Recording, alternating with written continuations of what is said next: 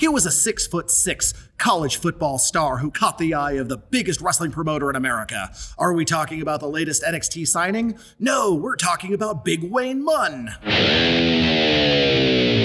Crazy territory, stories, double crosses, and swerves. Pro wrestling history nerds. OMG, holy crap, we are back with another episode of Pro Wrestling History Nerds.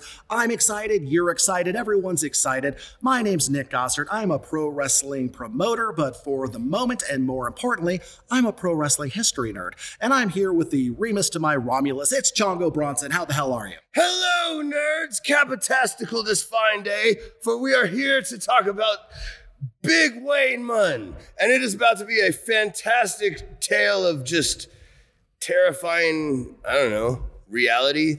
Reality hits you hard and fast, especially when you're in the position of Big Wayne Munn. Had you heard about this guy before I brought him up? I mean, only in passing, as in the name was not foreign to me, but I could not pinpoint a face or a specific story with the name. He's one of those names that floats around kind of in the background of wrestling history. In a way, he is the most important wrestler you have never heard of. I discovered this guy while reading Lou Thesz's autobiography. Also heard about him through Shooters, the Toughest Men in Professional Wrestling by Jonathan Snowden. And the only other thing I really found about him was an article by Sean Sweeney, which was published online with worldofwrestling.com.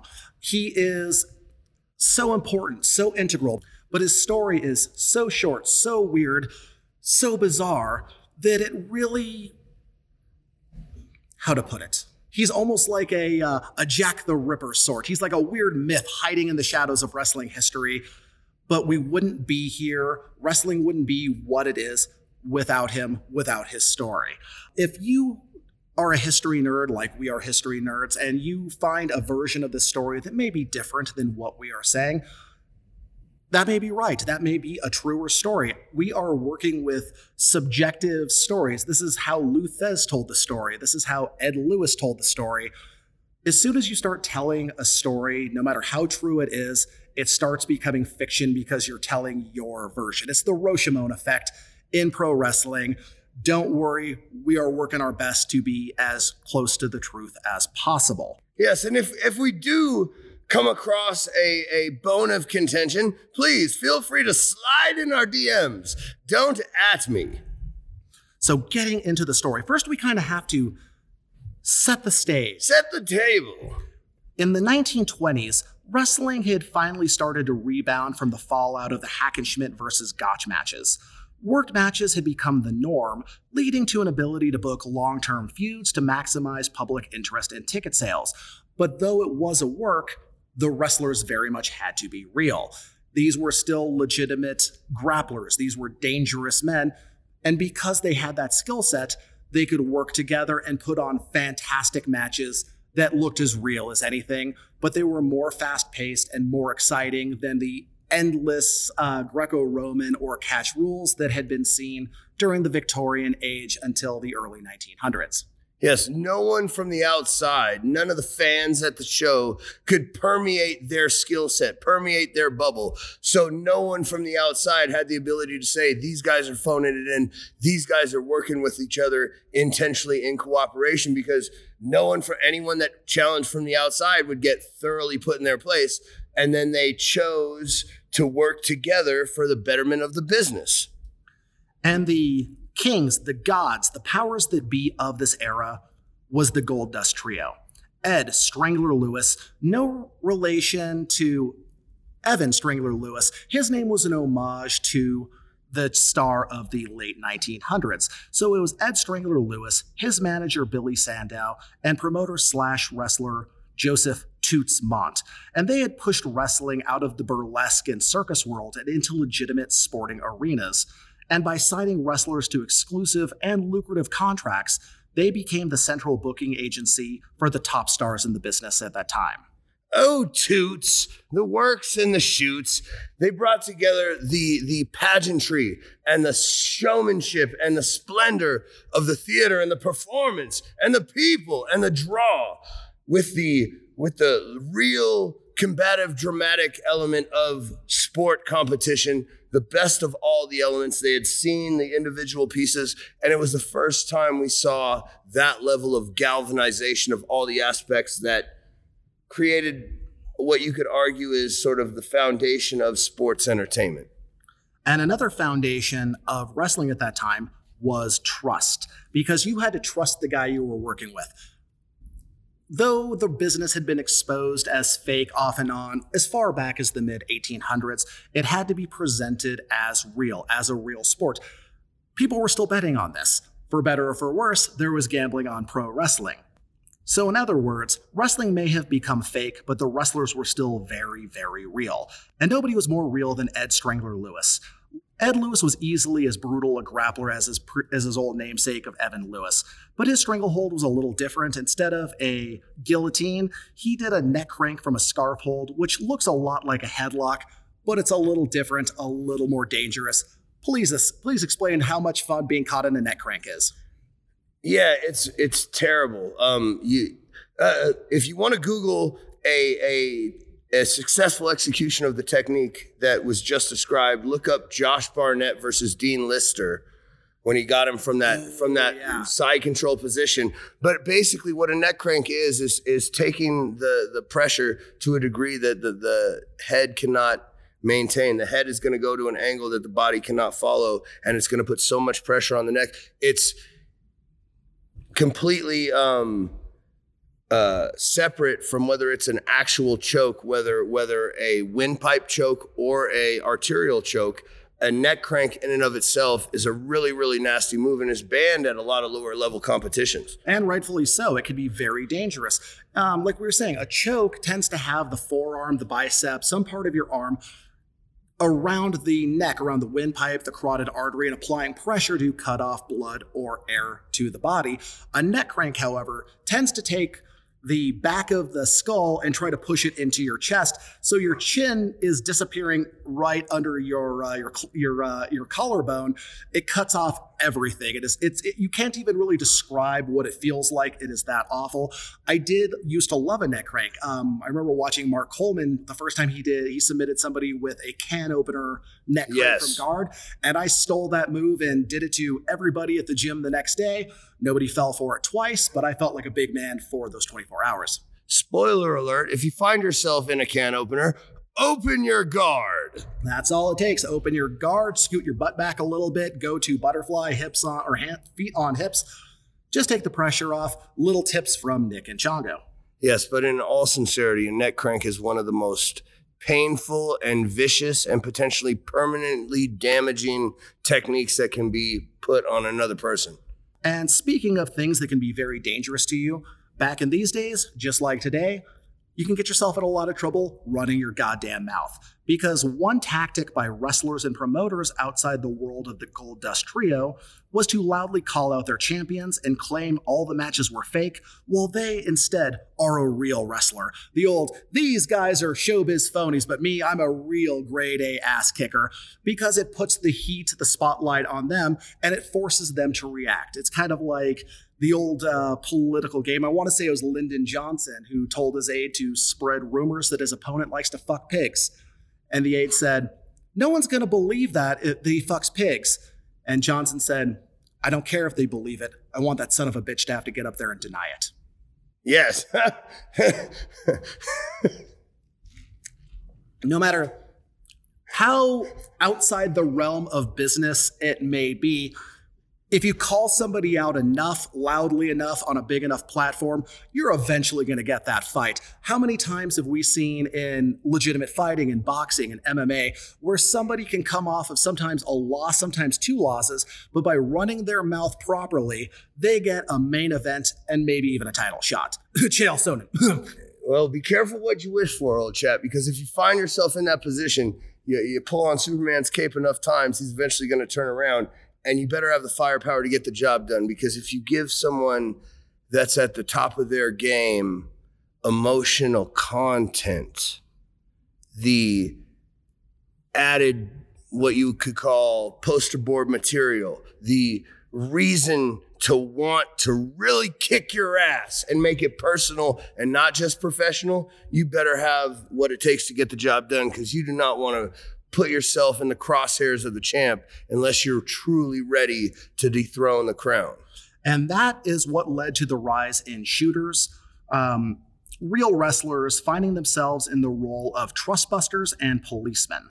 The strategy was to offer these off-brand wrestlers a deal.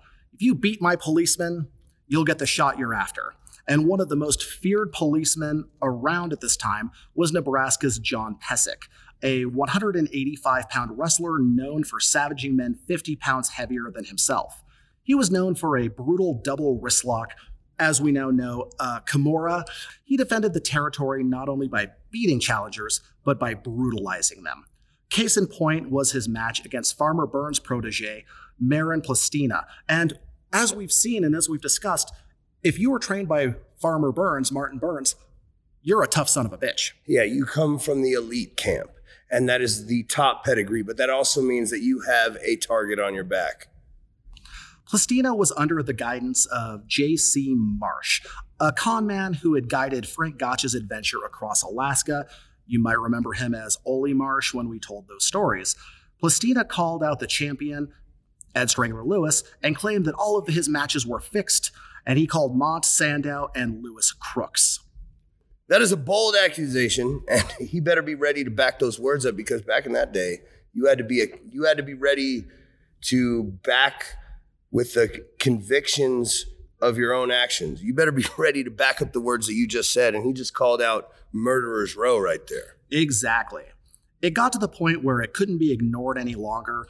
A shoot match was booked between Pesek and Plastina, and if Plastina won, he'd get matches with the top stars under his terms.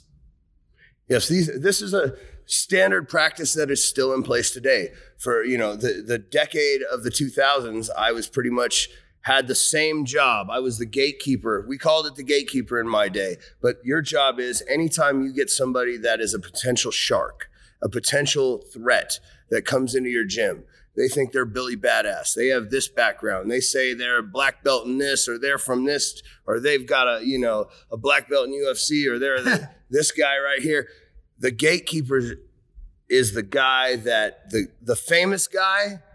The gatekeeper is the guy that the famous guy trains with and is most afraid of, and puts in the most deep water work with the most dangerous sharks.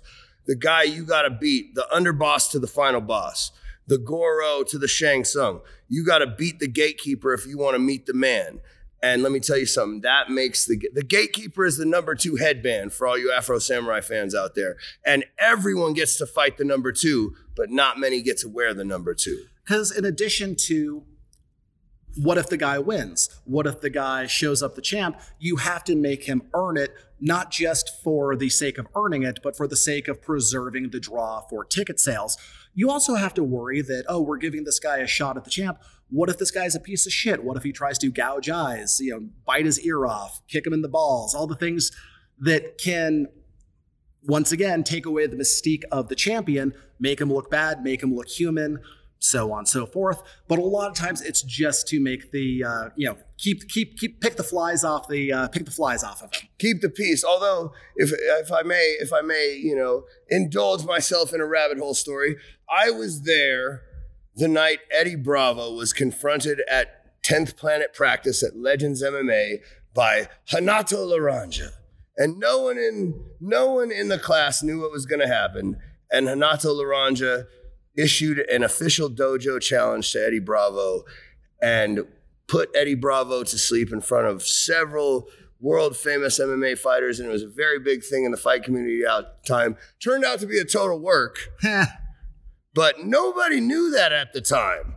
And so imagine being in the class and seeing your sensei be challenged to a duel of honor by another high level sensei. This is real shit, man. This is the honor code of the fight game, whether you're talking about martial arts, boxing, wrestling. Somebody comes into your house saying they're king shit, they got to have that audition with the gatekeeper. And if you beat the gatekeeper, then maybe you got the champ's attention. But 99% of the times, the gatekeeper's just there to take out the garbage. And nothing was more real than this match. The match took place at Madison Square Garden and was promoted by Tex Rickard. Legends such as Tom Jenkins, Benjamin Roller, and Ernest Rober were in attendance. They were eager to see a legitimate contest between two catch wrestling masters. Instead, they witnessed a lesson being taught to anyone who would challenge the syndicate's supremacy over the business. Pesek immediately gouged his opponent's eyes, caught him with headbutts, and even a punch or two. The crowd went apeshit, with several audience members charging the ring after a dozen fouls. A riot was barely averted when Pesek was disqualified. Plastina was taken immediately to the hospital. Pesek and his manager, Lardy Lichtenstein, were banned for life by New York Athletic Commissioner William Muldoon from ever competing in the state again. But the lesson had been learned. Fuck with the Goldust Trio, and it'll end badly for you. Yeah, the power protects its power.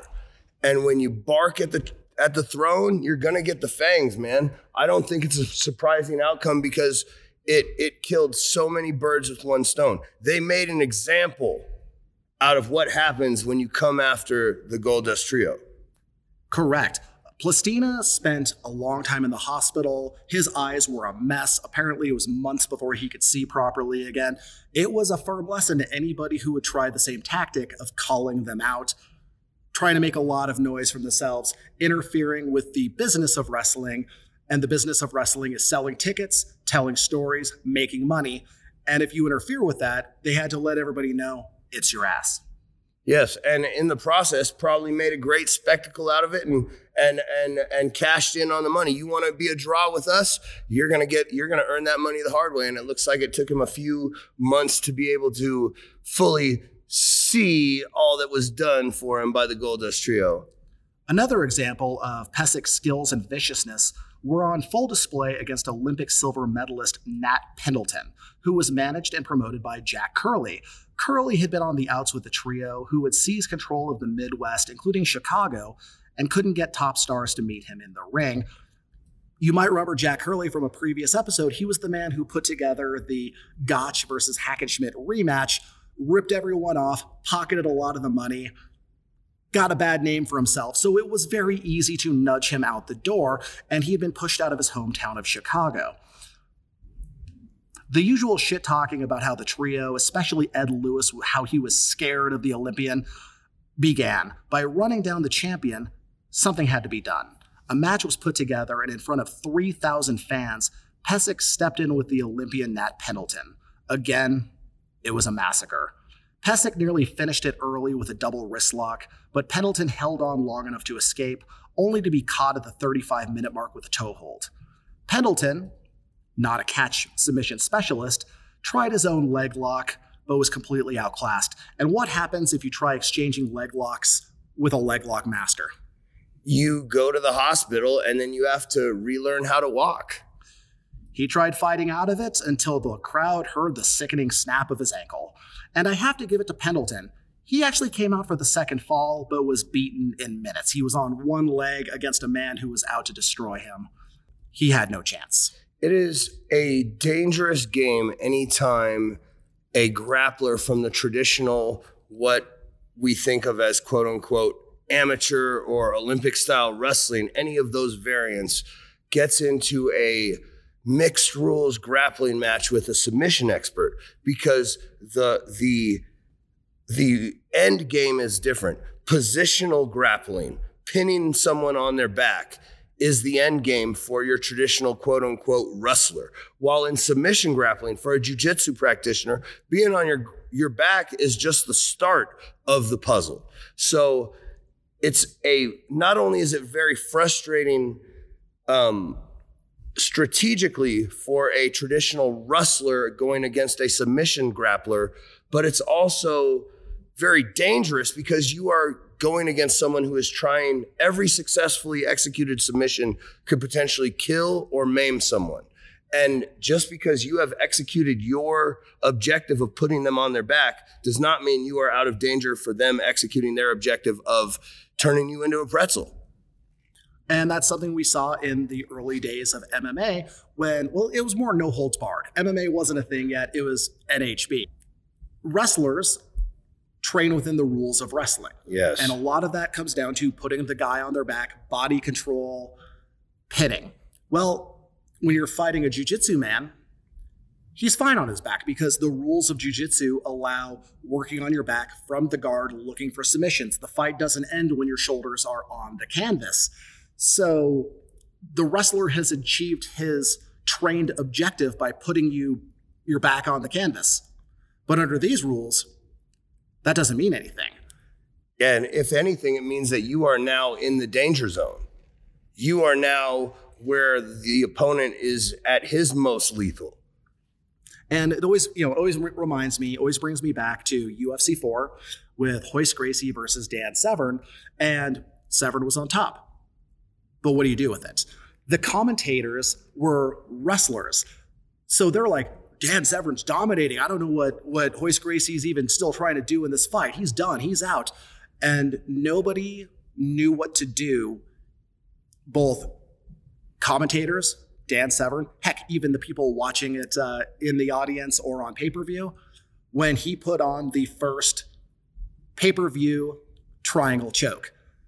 Nobody saw it coming. Nobody knew what it was. It was like people had to watch the replay and try to figure it out. And I did the same thing. This is, back in the early 90s, before there was any good grappling schools around here. And I was ordering Renzo Gracie training VHSs to grapple with my friends in my basement like a bunch of dorks. If you kind of run out of tools and the other guy still has a backpack full of weapons, it's going to be a bad night for you. That's what happened to Pendleton.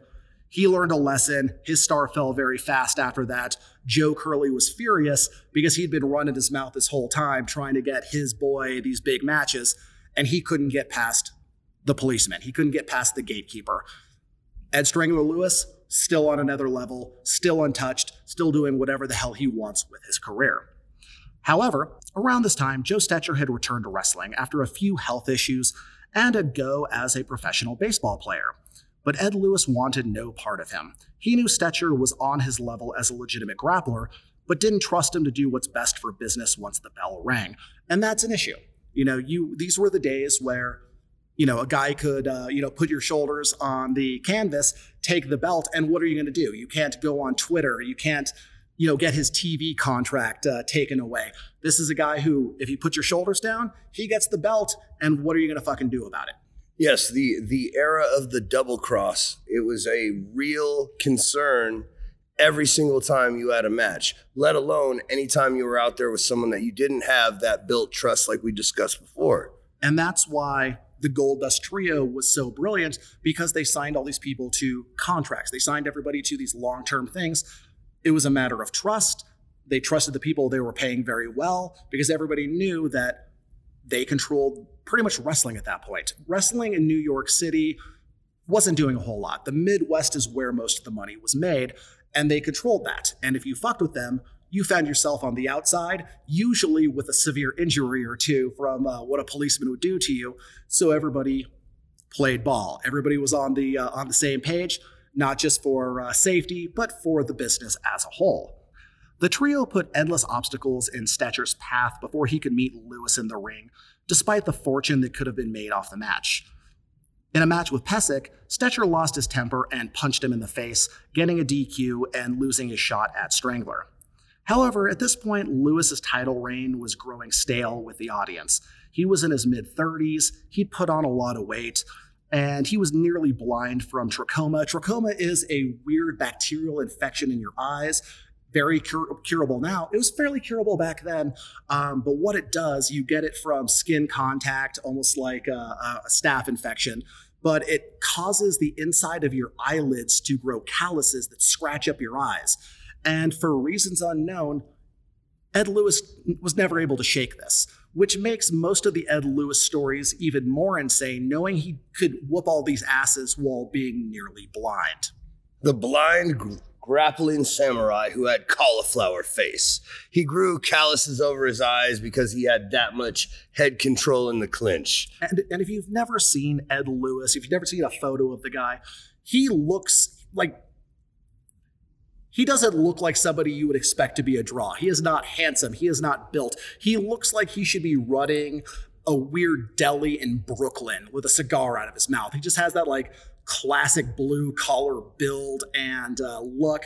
But he was insanely dangerous on the mat. He's one of those guys that looked like a hairy fire plug of a man, but he could grapple for hours upon hours upon hours. He just had that wrestling endurance that never ran out, where he would spend training sessions wrestling people half his age and twice his size for hours upon hours without ever getting winded.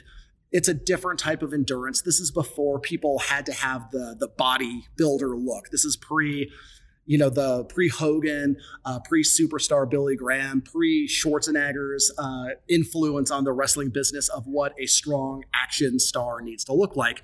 You could look like you just came off the construction site with just that, almost a pot belly, just strong stepdad body, and that was respectable in the ring, but people were getting tired of him.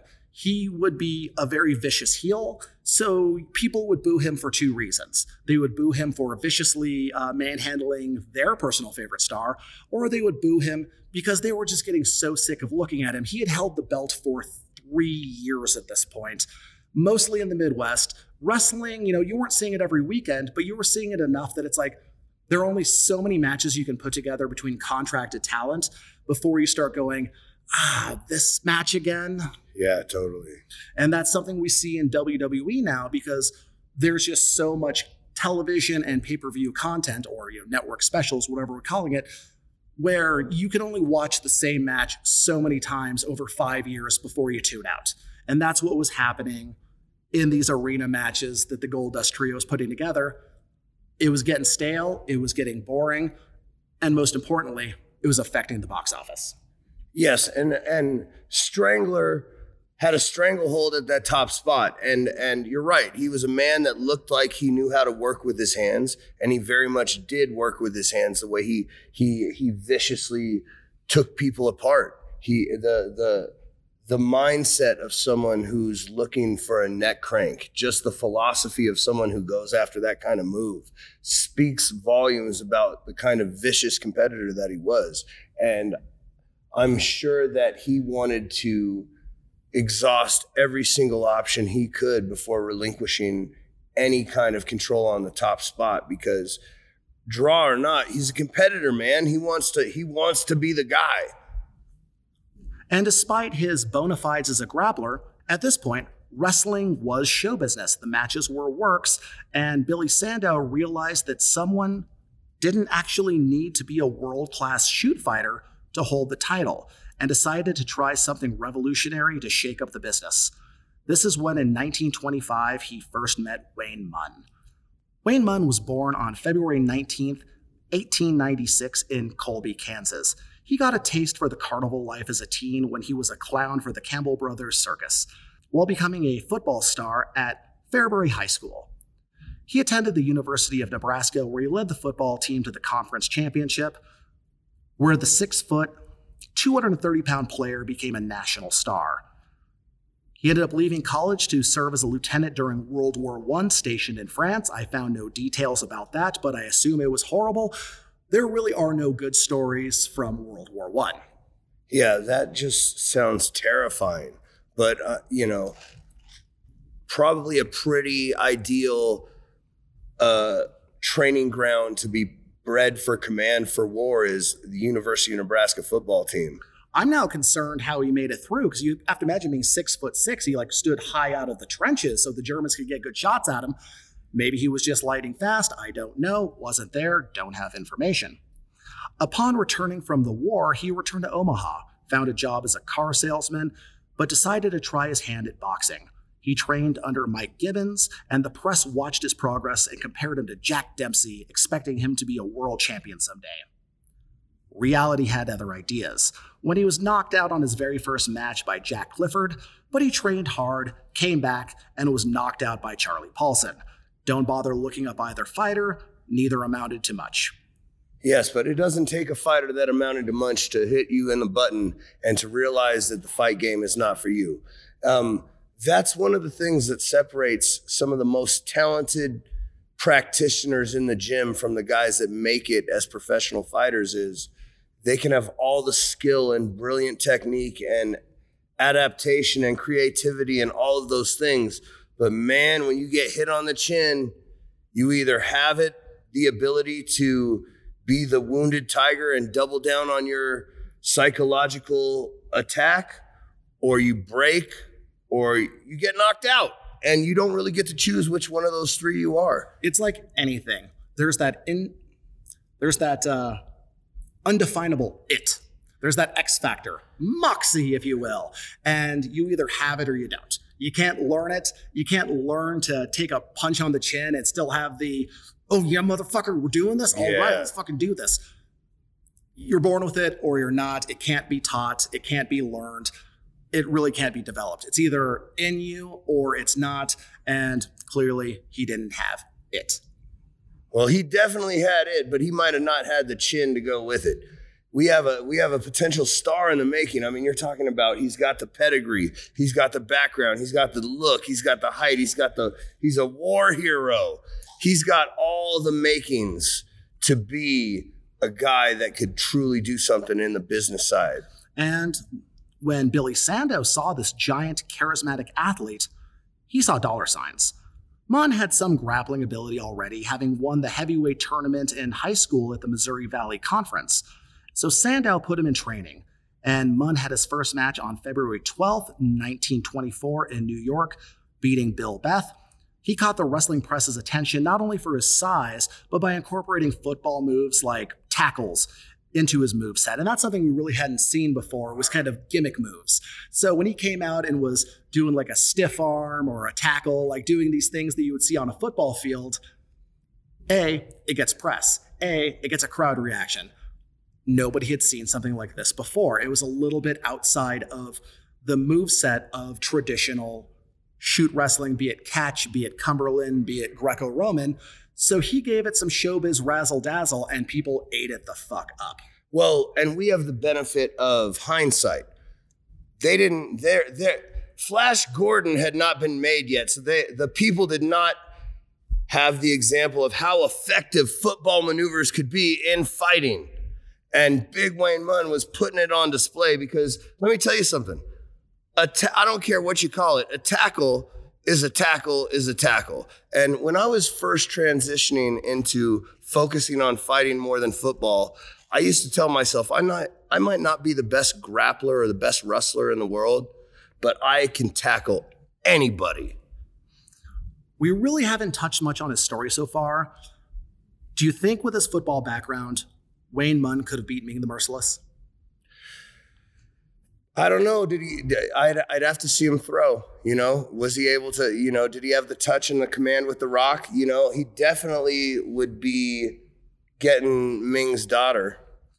Wrestling fans today tend to get very grouchy when non-wrestling football players walk into wrestling.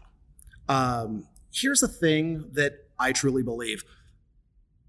Football players, especially if they've been at a higher level, are so coachable because they're so driven and they're so used to having a coach up their ass that they understand I have to train twice as hard as everybody else to get this spot.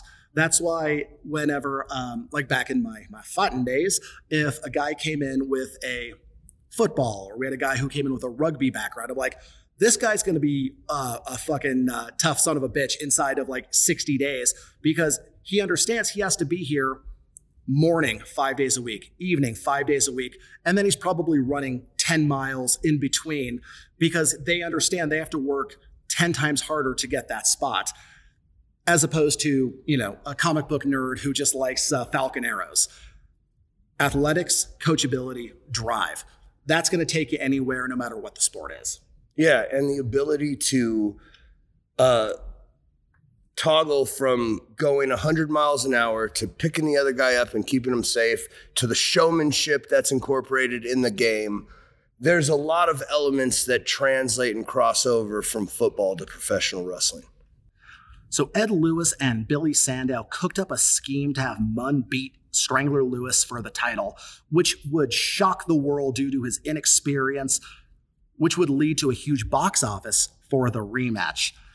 Ed Lewis was arguably the toughest man in wrestling and absolutely dominated everyone in back rooms and gym matches. Despite wrestling being a work, there was still legit matches happening behind the scenes to establish the pecking order. It's unnecessary for such things to happen in today's showbiz wrestling, but it sure would keep the Twitter tough guys quiet. Yeah, and it's another aspect of the bygone era, sort of the cowboy, Billy Badass walk in. We don't have the same level of having an Irish conversation about a disagreement in the parking lot. Now those things get taken to Twitter. Yeah, and here's the thing for people who have never actually wrestled, not showbiz wrestling. We're talking Greco-Roman, freestyle, folk, whatever, jiu-jitsu, judo, whatever. If you grapple with somebody, legitimately are grappling with them constantly, or even a few times, you understand that person a lot better as a person. You trust them. You see who they are. You see what they're made of. You know they're not going to try to, put a thumb in your eye, that you know what they can do. And that just breeds a level of respect. And Ed Lewis, even fat and blind, was still the king of the back room. Everybody knew it. There was a pecking order. It was inarguable. And like I said, that's another reason why I kind of miss jiu-jitsu, because in Brazilian jiu-jitsu, it's not like karate where you take a test, you say, I can count to 10 in Japanese, you get your yellow belt. Jiu-jitsu is, you're starting to tap some blue belts. Okay, here's your blue belt. Hey, you won a good competition. Here's a stripe. It's all earned. So if you're walking around with your 3-stripe blue belt, that means something. However, and this is something you didn't really see back in these days because these were very protected closed-door sessions, and this is one of my favorite things on YouTube sometimes, is the people who show up to a jiu-jitsu or a legitimate grappling class and have misrepresented themselves as a higher belt rank than they possibly could back up. I love watching videos of somebody showing up with a brown belt or a purple belt, or even a couple times I've seen videos of somebody showing up with a black belt. Ooh. Getting their ass absolutely handed to them and then screamed at for disrespecting every aspect of the art and sport. Oh, the criote, as it is called in Brazil. So whether it was the money to be made, maybe it was a combination of that and just taking the wrestling carny scam to the next level by taking an untrained wrestler and making him a showbiz champion in what was still considered by many to be a shooter sport, they moved forward with this title match. And on January 8th, 1925, Big Wayne Munn faced off against Ed Strangler Lewis in Kansas City, Missouri. The match was scheduled for 2 out of 3 falls with the title on the line. Wayne Munn took the first fall, which shocked the crowd. But in the second round, the giant Munn tossed Lewis over the ropes to the floor. The crowd was outraged. Lewis was injured, quotation marks, and won the second fall by disqualification because he was thrown over the ropes. This set up a third fall with Lewis bandaged wrap around his body to show how badly hurt he is, unable to put up a fight against his giant opponent. The crowd lost their goddamn minds and booed the much-hated Lewis, with one fan shouting, "You big bum, I hope you're hurt." And Lewis refused to hand over the $10,000 valued belt after taking a pin because he couldn't defend himself. He is injured. That's why this was so brilliant, because it completely protected Lewis. He somehow almost baby-faced his way into what would be the rematch eventually, because he lost via disqualification. He was hurt in that disqualifying moment, and Munn was able to win against the badly injured Lewis. Showbiz razzle-dazzle at its goddamn finest. Fantastic booking, and we call that leaving him out. A rematch, of course, was scheduled soon after, and a fortune was set to be made by everyone involved. They had Munn defending the title against hand-picked opponents they could trust, building up the rookie champ as best as possible before the big rematch. The Nebraska House honored him for his victory, as in the House of Representatives. They honored him for his victory. He was offered a tour of Europe and had a publicity stunt where the barely trained Munn taught 1,000 students at Harvard how to wrestle. Munn was living the life of a star. Lewis, however, was making some claims about maybe he was too badly injured to come back. creating a lot of drama. He refused to hand over the belt. At one point, he even filed a restraining order, like legitimately in court against Munn. Wow. It didn't really go anywhere, but he legitimately filed a restraining order in a real courtroom over a fake match. What a heel. That is brilliant. He kept the belt and then filed a restraining order. That is good shit, man. I would be wanting to see him get his ass kicked too. Take my money. So they had an amazing plan. They were going to do this rematch. Munn was now the biggest star in wrestling, despite not being much of a wrestler. However, as the saying goes, the best laid plans of mice and men often go awry. Munn was big, naturally athletic, and he had a bit of a grappling background and had trained hard enough to look good in matches and out-wrestle any challengers from the crowd. But he was soon to learn that there are levels to this. Like we've discussed, there's a big difference between a Brazilian Jiu-Jitsu purple belt and a black belt, and a big difference between a black belt and an elite black belt. The guy you see get his ass kicked in a UFC pay-per-view fight could absolutely kick the shit out of you, the listener, and everyone you know in a row. And that reality check came in the form of Stanislaw Zbyszko. You may remember Zbyszko from our episodes on Gotch and Hackenschmidt, where he was consistently considered a contender against both, but being unable to capture the title. Zbyszko was a phenomenal wrestler. He spoke a dozen languages and had a law degree from Vienna. In other words, he was no dummy. So when Tony Stetcher, Joe Stetcher's brother and manager, approached the then 47-year-old Zbyszko about changing companies, he was all ears. Yes, the patriarch of the Zbyszko wrestling family was truly ahead of his time. He was a highly educated, well-versed, and he also understood the underhanded nature of the fight promotion element of the game. He was not going to be a sucker. He was not going to be a fool, but he saw the opportunity that was presented to him. And bitterness may have come into play. Stanislaw Zbyszko was a holdover from the days of legitimate contests and had a long history with Jack Curley. The Goldust Trio offered him a good amount of money and kept him working in the ring, but he was seen as a legitimate challenger to put over newer stars, and the constant losses piled up and made him resentful. In 1924, he lost more matches than he did his entire career up to that point. That is a truly hard thing to ask a proud champion to do, especially a guy who came from when he had to earn those victories, and now you're asking him to lay down. He's philosophically, the way he approaches the game, that's one of the hardest things you can ask an old, proud warhorse to do. Jack Curley and Joe Stetcher, feeling like the Goldust Trio was standing on their financial necks, hatched a plan to pay Zbyszko to shoot on Wayne Munn and take the title.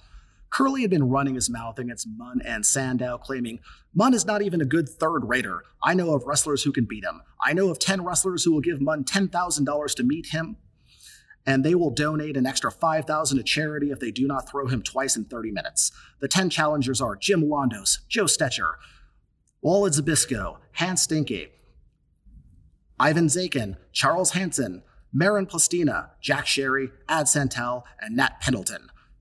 Not one of these wrestlers can get an engagement with a new champion. His crowd asked that the challengers show the right to a match by beating Pesek. They're standoff men." So again, they were using Pesek to kind of pick the flies off of Wayne Munn. A different situation. They weren't really protecting Ed Strangler. They were just keeping good matches away from the bad wrestlers. But now they legitimately needed policemen, gatekeepers to protect this guy, because it's easy to look at this story and almost think of it like the Coen Brothers movie, The Hudsucker Proxy.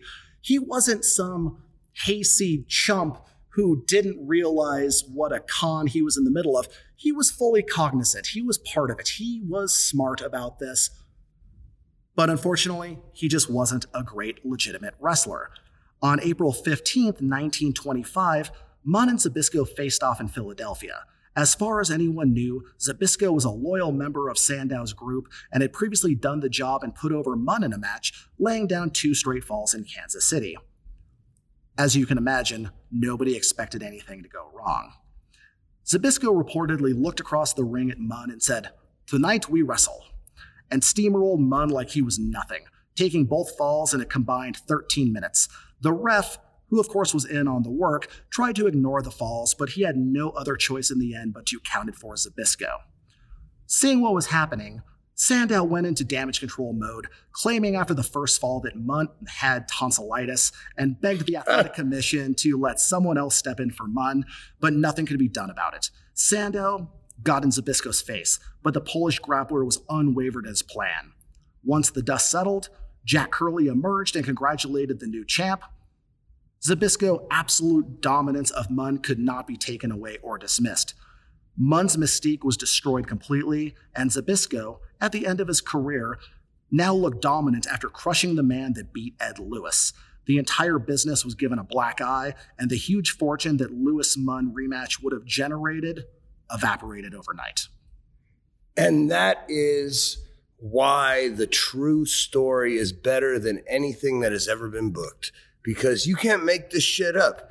Going into your business for yourself changed the entire history of the business. Zbyszko saw the opportunity and he took it. And, you know, it is truly amazing to think about, like, in current context. Could you imagine a guy who was booked as a jobber on a house show to, like, some title holder in one of the major promotions, AEW or WWE, and he's booked a job, and then he goes into business for himself and gets the tap or something like that? Can you imagine what that would do to business? But also, I think that the fans would reject that and would take offense to someone going into business for themselves. And that was a situation, that was a risk that involved in wrestling.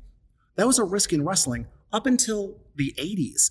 It was something you really had to worry about, and it all started here. This is the first time, keep in mind, within a matter of months, we saw our first pure showbiz wrestling champion, and we saw our first screw job to steal the belt from some goofball who maybe wasn't worthy. In this case, definitely wasn't worthy to be wearing the strap in the eyes of real wrestlers.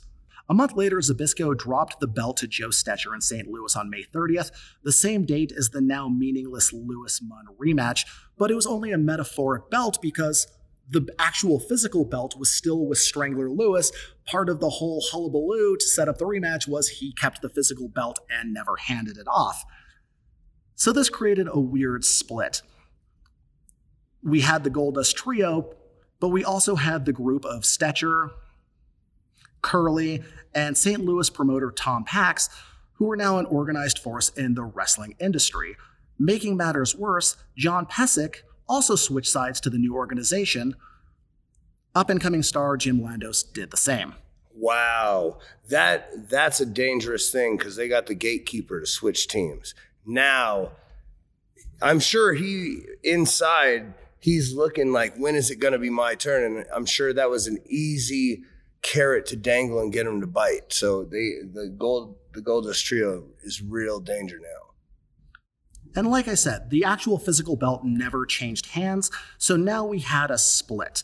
Both Lewis and Stecher had equal claim to being the true champion, and both were promoted as such by their respective promoters and toured defending the belt. But Stecher was clearly seen as the more legit champion and was setting attendance records in the new wrestling hotbed of Los Angeles. According to Lou Thez, Stecher dodged Lewis for years, but according to newspaper clippings, Joe accepted Strangler's challenge and Lewis backed out. It seems that the aging and nearly blind Lewis wanted no part of a possible screw job from the ever-dangerous and untrustworthy Stecher. Understandable, I can see why Thez told the story one way, because Ed Lewis was his trainer, his mentor, his hero through most of his life, but it did seem like Ed Lewis was starting to protect himself a bit more as he got older, as his health fell apart, knowing that one legit submission loss in the middle of the ring, and that would be it for him. Game over. Every champion loses eventually, whether that's due to retirement or due to eventually finding yourself in there with the opponent that's better that day. But no one stays champion forever, and despite whatever tricks and little workarounds and hustles you try to pull off to keep the belt, eventually it catches up with you. And without the title unification match he wanted, Joe Stecher settled for a series of matches with Pesek, who in turn tried to shoot on Stetcher and take the title. The referee refused to count the pins, and when Stetcher asked Pesek in Czech, a language they both spoke, what he was doing, Pesek replied, "Shoot match." Pesek finally submitted Stetcher with a head scissor wristlock combo, and Pesek quickly left the building to avoid the wrath of Stetcher's team, the fans, and every other authority figure. This was his big mistake, because the decision was quickly overturned in his absence, claiming the submission was illegal. Pesek was blacklisted from the business, but only for a year. That's quite the harsh. You'd think that would be a lifetime thing, but once again, they had to keep everything backstage. They couldn't say in the press, "He fucked me over. Totally. We have to get rid of him." You only could keep him out so long without it kind of looking fishy and damaging the business. But the damage to Stetcher was severe. His reputation and ego were badly bruised. He legitimately thought of himself as the best wrestler in the country, the best grappler, the best athlete in the ring, and never in a million years thought he'd get manhandled like that. Because once again, Pesek wasn't winning a close one. He went in there, announced his intentions, and fucking dominated him from start to finish. The ref wouldn't count the pins because he's trying to hang on to the worked finish. He finally put him in a legit hold and made him cry uncle. Kind of goes back to what we talked about in the Carnival episode, where you can argue a pin, you can't argue a tap. That's right. When you make a man cry uncle, it's pretty inarguable. But always a gatekeeper, never a goalkeeper. He decided it was his time to be the man, and he went for it. And, once a double cross starts happening, then it's fair play, right? So the lineage had accepted that. So I think that it was within his right to do so at this point.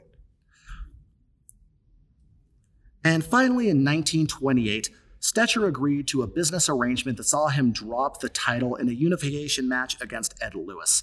The match was a financial disappointment. This sounds good to us, drawing a solid but unspectacular $65,000 at the box office with 7,500 people attending, including the mayor of St. Louis.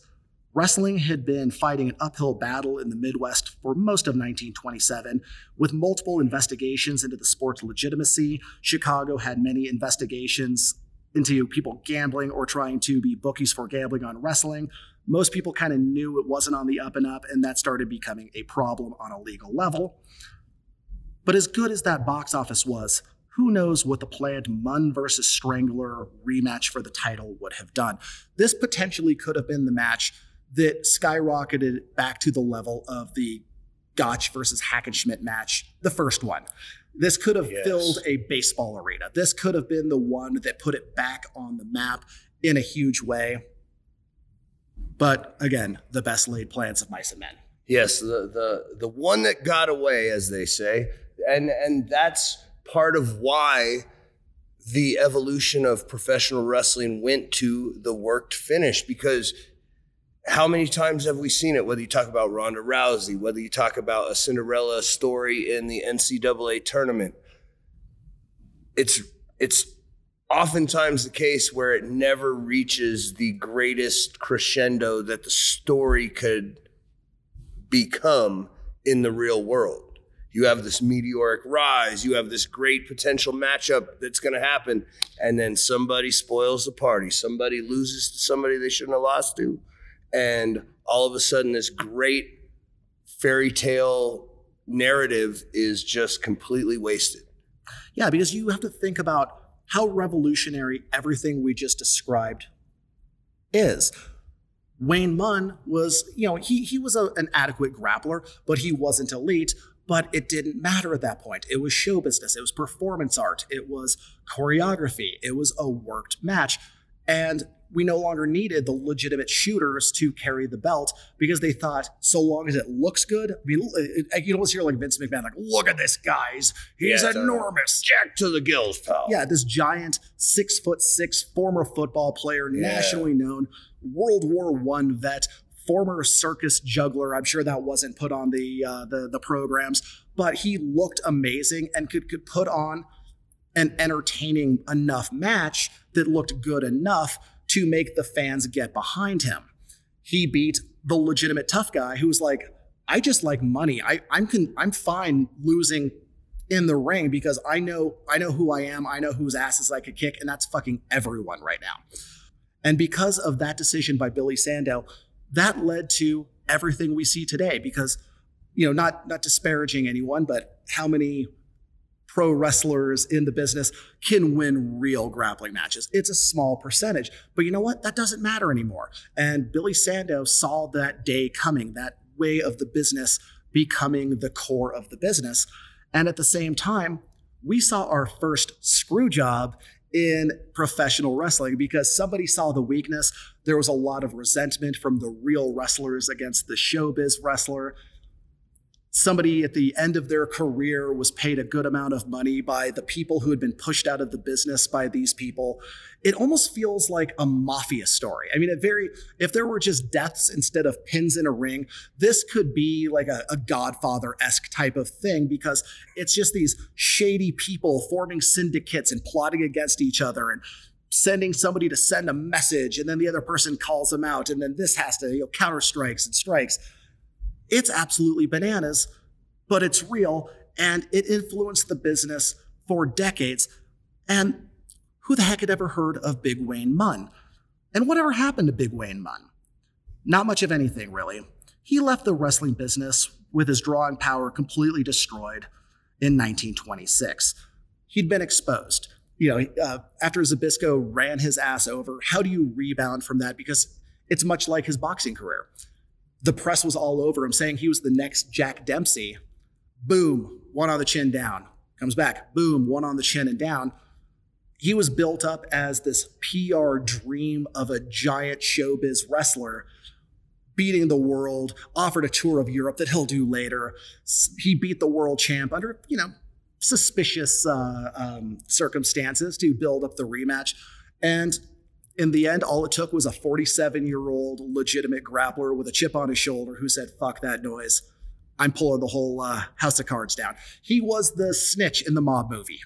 Yeah, totally. And it's so many pro wrestling archetypes are contained in this story. Like you said, the screw job, the idea of the big, leading man babyface, the action hero babyface that wasn't necessarily the best wrestler. He wasn't the best worker. He wasn't the best shooter, but he was the guy that they felt presented.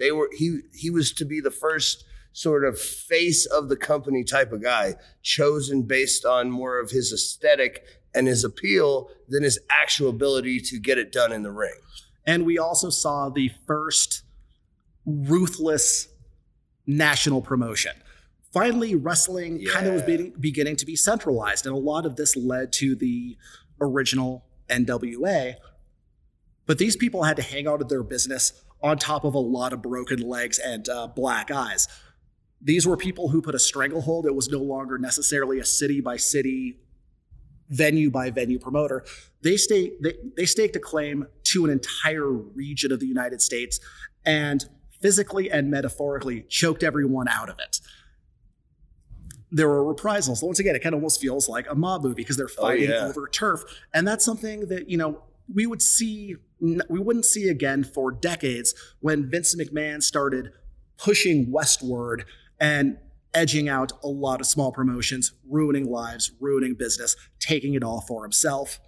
And unfortunately, in those days of the 1980s/early 90s, this wasn't a time when they could just send some amazing shooter to put Bob Backlund in a Kimura double wrist lock and make him tap out on national television. This wasn't an option either physically or legally, so they got away with a lot more. Back in these days, things could be settled in the ring with either a beautiful performance that sells tickets or a legitimate ass kicking that takes the belt. And that's something that led to the need to put the belt on tough guys again. They realized this is a work, this is a performance, but especially when in the NWA days, when they go, oh, we're sending our champion to wrestle regional promotions. Yeah, totally. We need somebody who can handle themselves. And that's why Lou Thesz held onto the belt as long as he did, because if you try to do anything goofy with Lou Thesz, you would find your wrist touching your shoulder blade in a double wrist lock, Kimura, however you want to call it. They would put the belt on people like Harley Race, who not necessarily the most technical wrestler, but a guy who would put your head up your ass if you crossed Toughest him. motherfucker ever.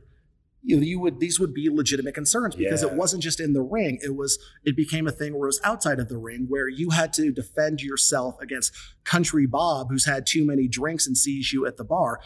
There was a lot more to protect, even though the business had been exposed constantly. But if somebody came up and called you out, whether as a wrestler to have a match or as a yokel to fight you in the parking lot, you had to answer that call. Absolutely. Because once again, you couldn't have Country Joe take the NWA belt for the regional promotion. And this is what led to a lot of problems later on when promoters would get the belt on their personal star and then try to keep them in their territory indefinitely and not agree to bookings. That's what led to it all calming down. But heck, that's probably going to be a series of episodes because that's a crazy story unto itself. With his career over, Wayne Munn, in 1926, called it quits. He moved to Texas, where he was involved in the oil business before dying far too young from kidney disease at the young age of 34. Had he been born 100 years later, he would be a star on television. He had the size, the athleticism, the charisma to be a TV wrestling champion in today's wrestling environment. Look at the number of top wrestlers that started off in football. The Rock, Roman Reigns. Oh, yeah. I mean, just West Texas State University alone produced Bruiser Brody, Stan Hansen, the Funks. Who else played at West Texas State? Stone Cold Steve Austin played at West Texas State. I mean, the list goes on and on. You could talk about Pillman, Ron Simmons. Football has such a unique cross-pollination with the aspects that make great pro wrestlers that it's just from the beginning of the time, the two sports attract very, very much the same people. So yes, he would have been a star today, but this was the 20s. And the 1920s were a different time, a crueler time, and most of the wrestling world swept his story under the rug and got back to business, keeping legitimate shooters and hookers like Lou Thesz carrying the title for decades after. And I just want to point out that Strangler kept his belt the whole time until he got it back in the unification, and he never lost it. Yeah, that's really was the first crack in the Goldust Trio's stranglehold on the wrestling business. Is suddenly they put this guy over, they had this great plan, but nobody considered what would happen if somebody pulled a fast one on them. They thought they had all the angles, all the answers, everything planned out. They thought they had the heist planned down to the detail. But unfortunately, Stanislaw Zbyszko had another idea. And then we had two champions touring, and it kind of pulled the wrestling world back a few decades because now you had two champs claiming to be champs. One guy drops the belt, now we have a different champ. And then they're challenging this champ. Yeah. And the lineage got kind of screwy. And then in the end, of course, money always wins over grudges. They unified them and went back to Strangler, created the lineage that we saw carried through all the way into WCW. Yeah, the origin of the NWA, the origin of a national territory, and like you said earlier, the parallels to the mafia, carving out territories amongst the organization, the organized crime, the organized pro wrestling promoters. It really is amazing how much it parallels, the mafia. So that is our crazy story for today, the story of Big Wayne Munn. Like I said, he's the most important wrestler you never heard of. I was fascinated when I learned about this guy. I wish I knew more about him, but just he's so obscure in many ways. He's very much a cipher, and we don't want to feel too bad for the guy. He wasn't a dupe. He wasn't a sucker. He wasn't a mark brought into things to take a fall for somebody. He was in it up to his neck with everybody else. But again, when it comes down to the real deal, he just couldn't hang. There are levels to this, and that's just how the story ends. So thank you so much for being here with us. Chongo, what did you think about this story? Like, what you hadn't heard about any of this until now. Were you blown away? To be honest, it is the most surprising aspect of this story is that they did not anticipate that the potential downfall of putting the title on somebody that could get double-crossed. It's like, okay, I'll tell you a story. When I was in 9th grade, all I wanted for Christmas was the Penny Hardaways. I got them for Christmas. I had to call in the big favor, still believe in Santa Claus, had to work the Santa Claus angle, the whole nine, right? I get the Penny Hardaways. First day back to school, this kid who was a total dick, me and him had a lot of problems. He was like, hey, let me try, those are tight. Let me try those shoes on, right? Being the champion is essentially the equivalent of letting that guy try on my Penny Hardaways, because either I have to trust that he's going to give them back, or I better be ready to do what it takes to get them back. But that is the position you are put in as champion. And he got his shoes jacked on the bus. I don't know what to tell you. So this is a story. It's violence. It's a con. It's a heist in a way. I mean, this could have very easily been a Scorsese film with the beats, with the rhythms, with the themes. But I'm just glad we're able to present this to an audience that hopefully is excited to learn about Wayne Munn as we are today discussing it. So thank you for being here. Make sure to follow us on social media, Twitter, Facebook, Instagram, and most important of all, if you like this show, tell a friend, tweet about it, retweet it, review us, give us a 5-star review, say a couple of nice words. It's not for our egos. It's to make our show more visible in the algorithms. We're stuck in the internet age and we need your help. Hopefully you like us. We like you. We're glad to tell these stories. For Chongo Bronson, I'm Nick Gossert. We're the Pro Wrestling History Nerds. We'll talk to you next time. Thank you, nerds. Cut Prince Martini.